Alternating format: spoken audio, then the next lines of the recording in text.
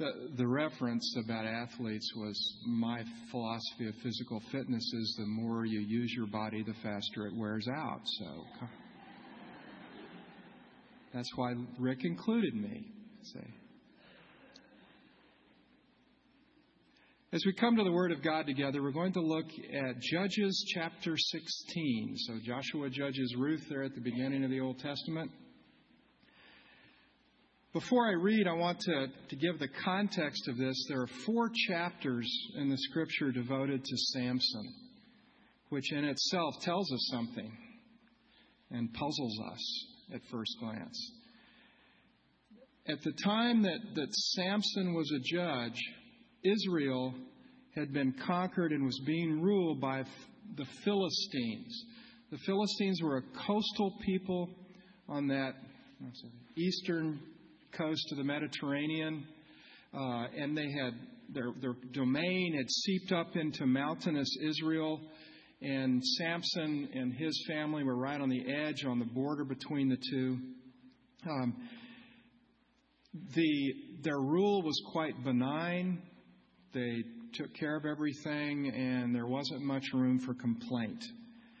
Now, Samson is one of at least 3 or 4 people in the Bible that I've come up with, and if you come up with somebody else, let me know, whose birth was announced by an angel. John the Baptist, the Lord Jesus himself, of course, Isaac, and Samson. Now, there's probably some others I'm forgetting, but that's pretty astounding, especially as we look at Samson. He had been designated to be a Nazirite from conception. Now, a Nazirite was a voluntary vow normally that one would take to be especially dedicated to God. And the symbols of that dedication, usually it was for a short period of time, not for one's whole life, like with Samson. And the 2 markers were, one, they would abstain from wine or any other kind of alcoholic beverages. And second, they would not cut their hair. And that singled them out as a Nazirite. When their vow was done, then the conditions were ended as well. Now, as we look at Samson, though, we see somebody who loves women. Delilah, that I'm going to read about in a minute, is the number 3 that is mentioned in the Scripture, although as we read about him, we suspect there were more. And we can almost be assured of that. Also, this context of the 4 chapters before chapter 16 indicate that Samson's not a typical judge. The judges that we're used to hearing about, like Gideon or Jephthah or Barak or the others, they led whole armies against the enemies of God's people. They would rally the tribes, the 12 tribes, and go after the enemies of God. Samson's not that way at all. He is an individual who stirs up the Philistines in some ways that his own people did not like. He kept angering the conquerors of God's people and angering God's people too because of that. So with that context now, let's look at chapter 16. I will begin reading the Word of God at verse 4. After this, Samson loved a woman in the valley of Sorek whose name was Delilah.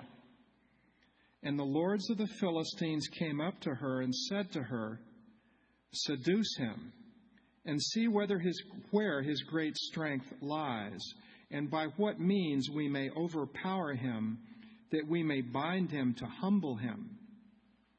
And we will give you 1,100 pieces of silver." So Delilah said to Samson, "Please tell me where your great strength lies, and how you might be bound, that one could subdue you." Samson said to her, "If they bind me with 7 fresh bowstrings that have not been dried, then I shall become weak and be like any other man."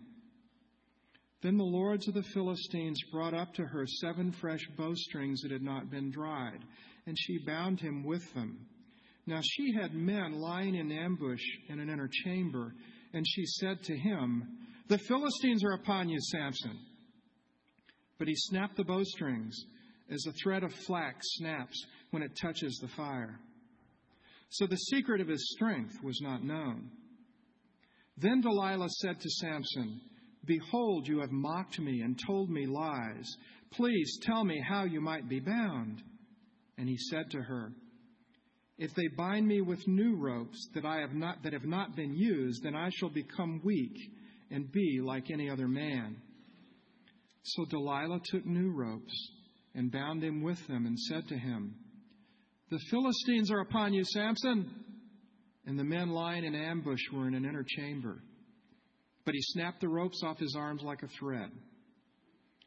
Then Delilah said to Samson, "Until now you have mocked me and told me lies. Tell me how you might be bound." And he said to her, "If you weave the 7 locks of my head with a web and fasten it tight with a pin, then I shall become weak and be like any other man." So while he slept, Delilah took the 7 locks of his head and wove them into the web, and she made them tight with a pin and said to him, "The Philistines are upon you, Samson." But he awoke from his sleep and pulled away the pin, the loom, and the web. And she said to him, "How can you say that I love you when your heart is not with me? You have mocked me these 3 times, and you have not told me where your great strength lies." And when she pressed him hard with her words day after day and urged him, his soul was vexed to death. And he told her all his heart and said to her, "A razor has never come upon my head, for I have been a Nazirite to God from my mother's womb. If my head is shaved, then my strength will leave me, and I shall become weak and be like any other man." When Delilah saw that he had told her all his heart, she sent and called the lords of the Philistines, saying, "Come up again, for he has told me all his heart." Then the lords of the Philistines came up to her and brought the money in their hands.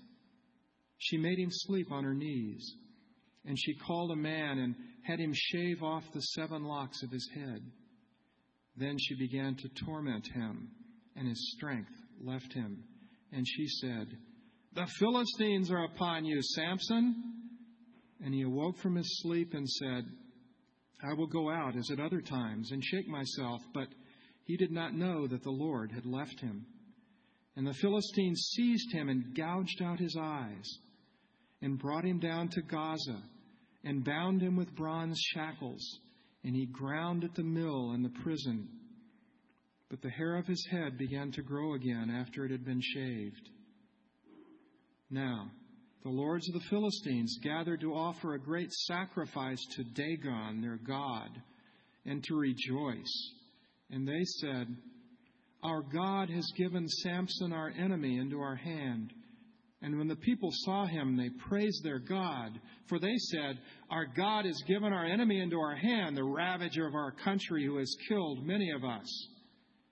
And when their hearts were merry, they said, "Call Samson, that he may entertain us."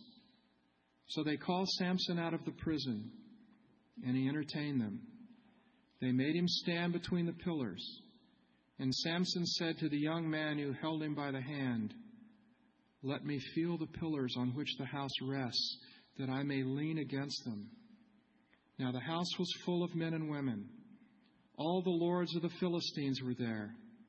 And on the roof there were about 3,000 men and women who looked on while Samson entertained. Then Samson called to the Lord and said, "O Lord God, please remember me, and please strengthen me only this once, O God, that I may be avenged on the Philistines for my 2 eyes."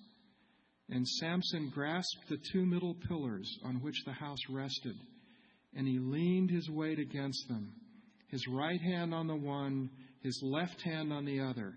And Samson said, "Let me die with the Philistines." Then he bowed with all his strength, and the house fell upon the lords and upon all the people who were in it. So the dead whom he killed at his death were more than those whom he had killed during his life. Then his brothers and all his family came down and took him and brought him up and buried him between Zorah and Eshtaol in the tomb of Manoah his father. He had judged Israel 20 years. Let's pray. Our God, we come to you marveling at your work among men, that you are the God who made us and who came for us and loves us as you do. Yet we know that we do not see you as we ought. We do not understand all that we ought to know, and we certainly don't obey you as we ought. So please, as we come to your word, help us to hear you and see you in all your glory, that you might be honored in our lives. In Jesus' name, amen.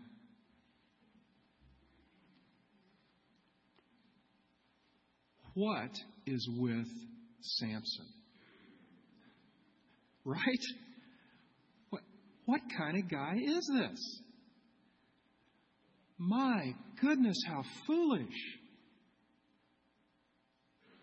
He's got 4 chapters, though, devoted to him.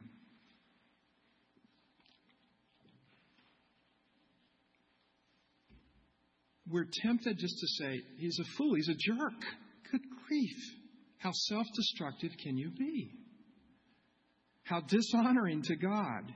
Yet, God gives 4 chapters to this judge in his word, and then even more amazing is Hebrews chapter 11. There in Hebrews 11 is this incredible roll of the men and women of faith who have loved and trusted God, and they're listed right out there. Listen to this. And what more shall I say? For time would fail me to tell of Gideon, Barak, Samson, Jephthah, of David and Samuel and the prophets, who through faith conquered kingdoms, enforced justice, obtained promises, stopped the mouths of lions. He's listed with all of them. How can such a man be there? As we look at this passage, we begin to see why. And that's what we want to look at this morning. Because the first thing we see is the exceeding deceitfulness of sin. Now, a Nazirite from conception, announced by an angel, and at the end of chapter 13, God tells us, and the Spirit of the Lord began to stir in him. But we go to the next verse, 14:1, and see, Samson went down to Timnah, and at Timnah he saw one of the daughters of the Philistines. And then again at 16:1, Samson went to Gaza, and there he saw a prostitute and went into her. Samson had a problem with what he saw. Samson, 16:4. After this, he loved a woman in the valley of Sorek whose name was Delilah. One after another, his eyes are ruling him. His desires, his own passions are ruling over them. It is not an understatement, and I believe it's scriptural to say that Samson's idol was what he saw, what he desired in these women. He idolized them. That's what ruled his life. That's what he served. His own lusts, his own passions. His life became one of serving his idol. He was a slave to those desires. Over and over and over again. His master was not the Lord God of his fathers Abraham, Isaac, and Jacob. His master was his own sinful, rebellious heart. He was desperately blind to his slavery to his own passions. That's how he could do what he did. That's how Delilah could twist him around her fingers. That's how he continually gave in to her. How else could he agree to do all this that she asked? She kept asking him over and over again. He was blind long before the Philistines blinded him. When we read this story, I don't know about you, but I feel like grabbing him by the lapels and saying, "What are you thinking? What are you doing? Knock it off." But that's not what happened. Because here we see in Samson's life, as God would show us too, what Jeremiah said later in Jeremiah 17. The heart is deceitful above all else and desperately corrupt. And then in James chapter 1, reflecting the same notion, each person is tempted when he is lured and enticed by his own desire.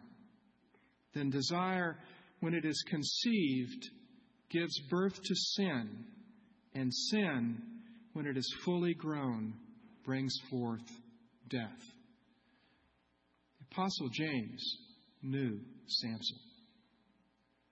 That's a perfect description of who he was and what he had become. And we must learn that as well.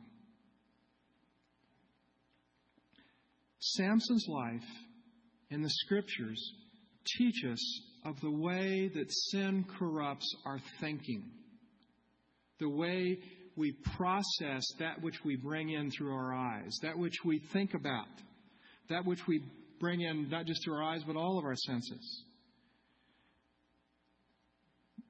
The effect of sin on our thinking is the effect of our own rebellious hearts. And what it does is it changes the way we see the world because our thinking is corrupted and confused by our own sin. What we have is the filter of our selfish desires. We have a screen of our own idolatries, whatever those might be. And like Samson, we make the bad calls and we do the sinful thing because of that. Think for a minute of pride and anger and how they go together. Perhaps something happens. It's not how you planned it. Wasn't supposed to go that way. Not how you wanted it. Someone did the wrong thing. Someone said the wrong thing, and it hurt. It was painful. Or someone insulted you. Like Delilah said in her pride, irony of ironies, in her pride she says, "You have mocked me. You have mocked me." Or perhaps simply, someone made your life much, much more difficult. And in your pride and anger, even with the best of intentions, we let loose. Have you ever made a 7th grade girl cry? See, I taught junior high for 20, 25 years. Yep. There I'm standing in the classroom, and there's a 7th grade girl after I've just unloaded on her, just weeping. Boy, do I feel great at that moment.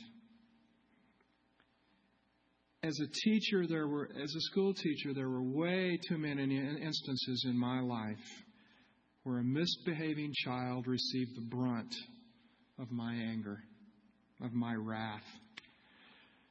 That girl, rather than the patient, loving correction that she was due at that point, received instead my hurt pride and my anger at her. Did she need my correction? Well, yeah, she was misbehaving. Did she even deserve that correction? Well, of course. Could some of her tears be manipulation? Well, sure. And I will add, did I try to justify my behavior at what had happened? Well, of course I did. To protect myself. What she suffered from was my impatience and my earlier failures in that day or in her life to correct her in a timely manner as I ought to have. Sinful thinking is so complicated. It is so corrupt. It is, as Jeremiah tells us, deceitful. We are deceived all the time about what we think about. Think of your reaction in some similar circumstance. Our pride becomes tangled in our desire for justice. They deserve that, or they were wrong and I was right. Pride, anger, seeking the best way to help someone or do something good. I go in there with mixed motives all the time. We find idols to serve. Security, fame, popularity, lust, comfort, escape, wealth, on and on and on. We have idols. And we certainly idolize ourselves. You see, the 7th grade girl challenged my idolatry. The idolatry that I was in charge. I was the one. How dare she challenge me, the all-wise Upchurch? You know? And she received the brunt of that. Of all of that. I really did care about her. I really did want the best for her, but look how it came out. So like Samson, we need a gracious Savior. We sure can't earn it. We desperately need a gracious Savior who freely pours out His love and salvation on us. So the first thing to note about this passage is the exceeding deceitfulness of sin, the way it destroys our thinking, the way it corrupts the way we approach the world. Secondly, we praise God. There's grace here. There's grace in the life of Samson.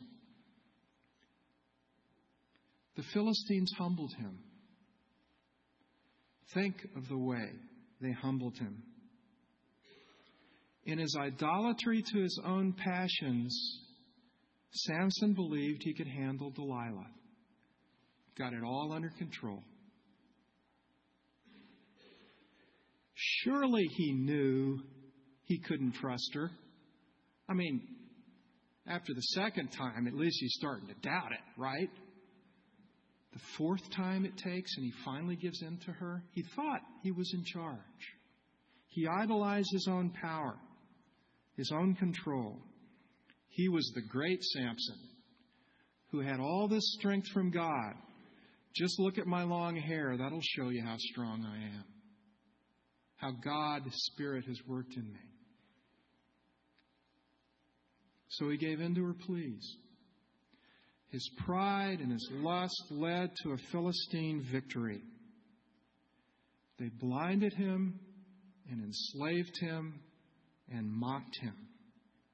They made him a clown to entertain them in the temple of their god Dagon. Look how great Dagon is. He's brought low this Samson who claimed to be the servant of the Lord. Look how puny the God of Israel really is. Samson could go no lower than where he was. Blind, a blind slave to the whims of his masters. But his blindness and his slavery were caused by the idol of his own lust. His enemies won, and he was a blind slave of the Philistines. But here's the grace. Here is why there are 4 chapters. Here is why he's on that roll in Hebrews 11. Because in his blindness, for the first time, he could see. He saw who he was, and he saw who God is. And he repented. He cries out to God in that prayer at the end of chapter 16. He had repented Was it a perfect repentance? Of course not. None of our repentance is perfect. Because he wanted vengeance too. Lord, help me vindicate you, but me too. I want vengeance. Well, again, but from what we can tell from the Scripture, that prayer was a genuine prayer of faith, which is why he's on the roll of the faithful. God heard him. And in his death, Samson indeed had a gracious Savior. And by God's grace, in our blindness, we see as well. By the work of His Spirit in us, we can see where we fail. Most of us know the story of the slave captain John Newton. John Newton, who was blind to his idols of wealth and fame and power until God opened them. And he cries out to God in that wonderful song, Amazing Grace, I once was blind, but now I see. That is what God does. That is His grace. So we bow before such a God. We bow before such a one, and there are no room for idols in it, in that bowing. No room for my self-serving pride. Only room for a heart given to Him. It's the way of salvation for us, even as it was for Samson. By God's grace, we who are blind see this Savior who is greater than all our sin. We don't hesitate because He is so great and He is so gracious and He has come. The grace of God poured out on Samson is our grace as well through the Lord Jesus. But there's even more grace in this passage. The deceitfulness of sin, the grace in his life, and the grace for His people we also see here. And that's the question, well, Samson's a judge? What's this? He's killed some Philistines. He's had this own personal experience of salvation. And for that we praise God, and it's a wonderful help to us. But he did something more, God did, through this man Samson. He didn't lead the armies like Gideon did, or Barak did. Yet God used him to save His people, Israel, from the Philistines. Israel was becoming content with their lot. They were becoming content to be subjects to the Philistines and their gods. They were becoming assimilated into the Philistines that were all around them, into their culture and their way of life. It was becoming such that you couldn't tell the difference between the Philistines and the people of God. We see this when Samson himself sees a Philistine woman and says to his mother and father, get her for me. Get this woman for me. And they give in and do it. They make the marriage arrangements. That kind of intermarriage was strictly forbidden by the law of God. Yet, that's what was happening. And at another point in the Samson story, the Philistines come to to the tribe of Judah and say, look, get this guy for us. He's stirring up trouble. He's killing our people. And the Judahites say, oh, okay.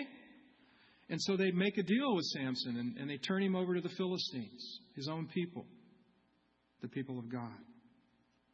It was as if Israel was being so content with the security and the comfort and the help that the Philistine government was to them. We don't need the Lord. We don't need this God who came to our fathers Abraham, Isaac, and Jacob. They were idolizing the Philistine security. And later, as we see in the Scripture, this tendency is there, and they actually begin to worship the gods of their foreign conquerors. His people wanted him to quit stirring up trouble. Quit causing a mess for us. Can't we all just get along? Can't we all just move on with this? What's this religious fanaticism? What we see with Israel at this point in their history and in many other points in their history is what one writer called the downward bias of the human heart. The downward bias of the human heart. God saved Israel from this downward bias by sovereignly overruling His complacent people through this one sinful man, Samson. He used one sinful man to destroy a generation of leaders in that temple on that day, a generation of Philistines in that collapse. He used this one man to stir up trouble when it needed to be stirred up. Dagon was proved to be no God at all. The God of Israel destroyed him. God used other judges like Gideon and Jephthah with whole armies, but here He just used one man. The sovereign, wonderful work of God in His grace toward His people to preserve them and keep them in this life of this incredibly flawed man, Samson. So the question for us then is, can we trust our God to work in His church, in us, through my confused, rebellious thinking, through my corrupt thoughts, my deceitful thoughts? Can He use me as He's promised in the Scripture, in the lives of my fellow believers? Me, who is indeed a Samson-like sinner. Can we trust Him to work mightily through the sinful behavior of one another, our fellow Christians? We are going to sin against each other. Guaranteed. Can we trust God to work through that? Can we trust God to work through the hurt and the pain and the struggles that we have for His own glory and for our good? God is at work in all of us by the power of His Spirit, by our union with His Son, by the mighty work of the Father. We have to remember how irritated the people of Judah were with Samson when we get irritated with each other. What's God stirring up? Should probably be our question. What is He doing? We trust in the sovereign good work of God in His church, for whom He has promised the gates of hell will not stand against the work that He's got us to do. Can He help us trust Him? Of course. We must trust Him that He will do what it takes to accomplish His good purpose for us, His people. What an encouragement Samson ought to be for us.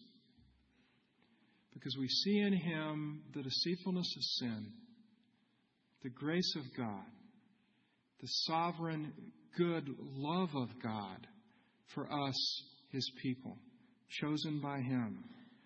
What an encouragement God poured out His grace on such a sinner. What an encouragement that God used him. What an encouragement that He uses us flawed, rebellious hearts and sinful hearts and minds, to accomplish His good work. Romans 8:28 says, all things work together for good to those who love God and are called according to His purposes. And surely this is part of that promise. Surely this is what God is about in so many ways. All things work for good because a good God pours out His mercy and grace on blind sinners like you and me. And for that we praise Him. Amen. Let's pray.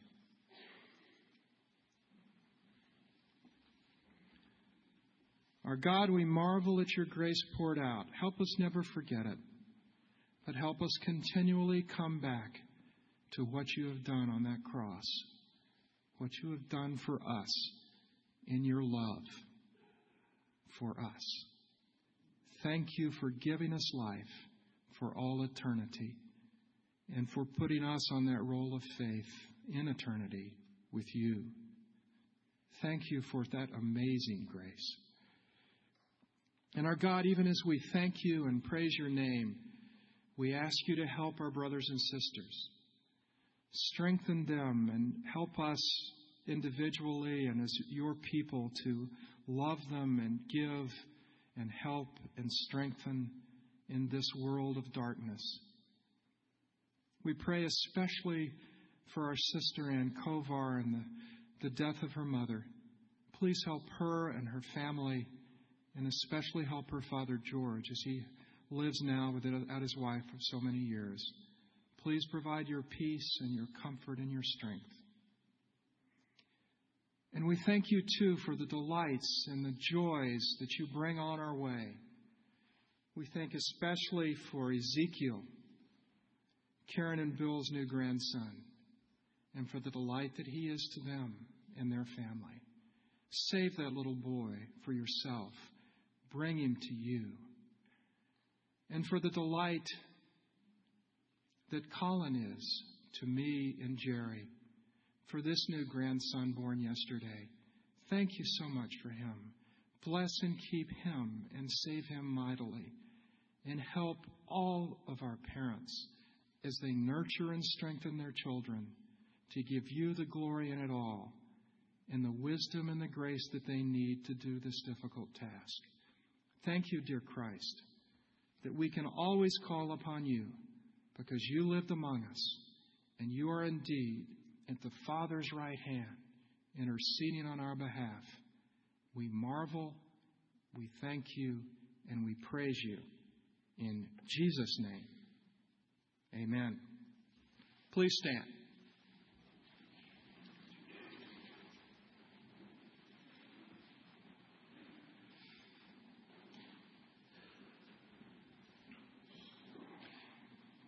And now receive this as the benediction of our Lord. And now may the grace of the Lord Jesus Christ, the love of God the Father, and the communion of the Holy Spirit be with you all. Amen.